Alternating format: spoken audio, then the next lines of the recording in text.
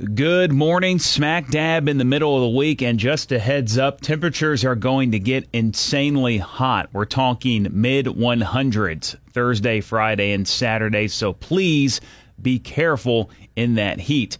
I'm Tom Young on this Wednesday, July 17th of 2019, and in case you missed it, here's what we had this morning on Eagle News. An early morning fire occurred in Amarillo on Tuesday. Around 2:30 a.m., the Amarillo Fire Department was called out to the 1400 block of North Seminole on a structure fire. The blaze was brought under control within 30 minutes, but caused about $12,500 in damage. The Amarillo Fire Marshal's office said several small fires happened at the same time in the area, but they are not linked. The cause of this fire is under investigation. Traffic on northbound I-27 was diverted near Tulia due to a cattle truck rollover on Tuesday morning. The driver of the truck overcorrected, causing the truck and trailer to roll onto its side in the middle of the highway. This caused the cattle to get loose on the road. There were no injuries, but 2 of the 42 cattle were killed in this crash. The BSA Harrington Cancer Center will be building a new campus at the corner of Wallace Boulevard and Coulter Street. This state-of-the-art facility will be patient-focused with a home-like and comfortable environment for patients and their families. It will also have advanced cancer treatment technology that they haven't been able to provide before.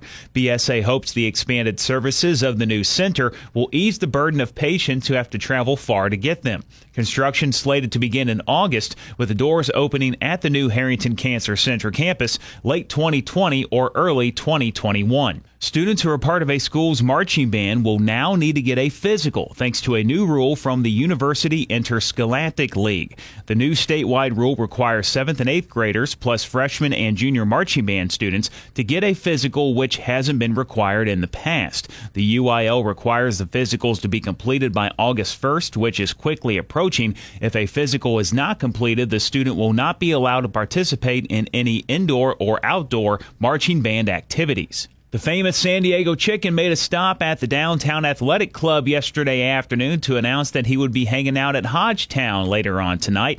Ted Gianolis, a.k.a. the San Diego Chicken. What can fans expect? I'm going to try and give them as many laughs as I can throughout the game whenever I'm performing out there. I'll be goofing with the players, coaches, umpires, the fans themselves, and of course I'll make myself available later in the game for selfies and autographs with the fans. So I try to be, shall I say, a chicken for all people. I do some show, but I also get into the stands for the fans. The Amarillo Sod Poodles take on the Springfield Cardinals later on tonight at HODGETOWN at 7:05. The Don Harrington Discovery Center will be holding a Summer Fun Day on Saturday from 10 a.m. to noon. This event will be for children and individuals with special health care needs such as autism. Members of the 501st Legion will be there so the kids can meet their favorite Star Wars characters from Darth Vader to Stormtroopers.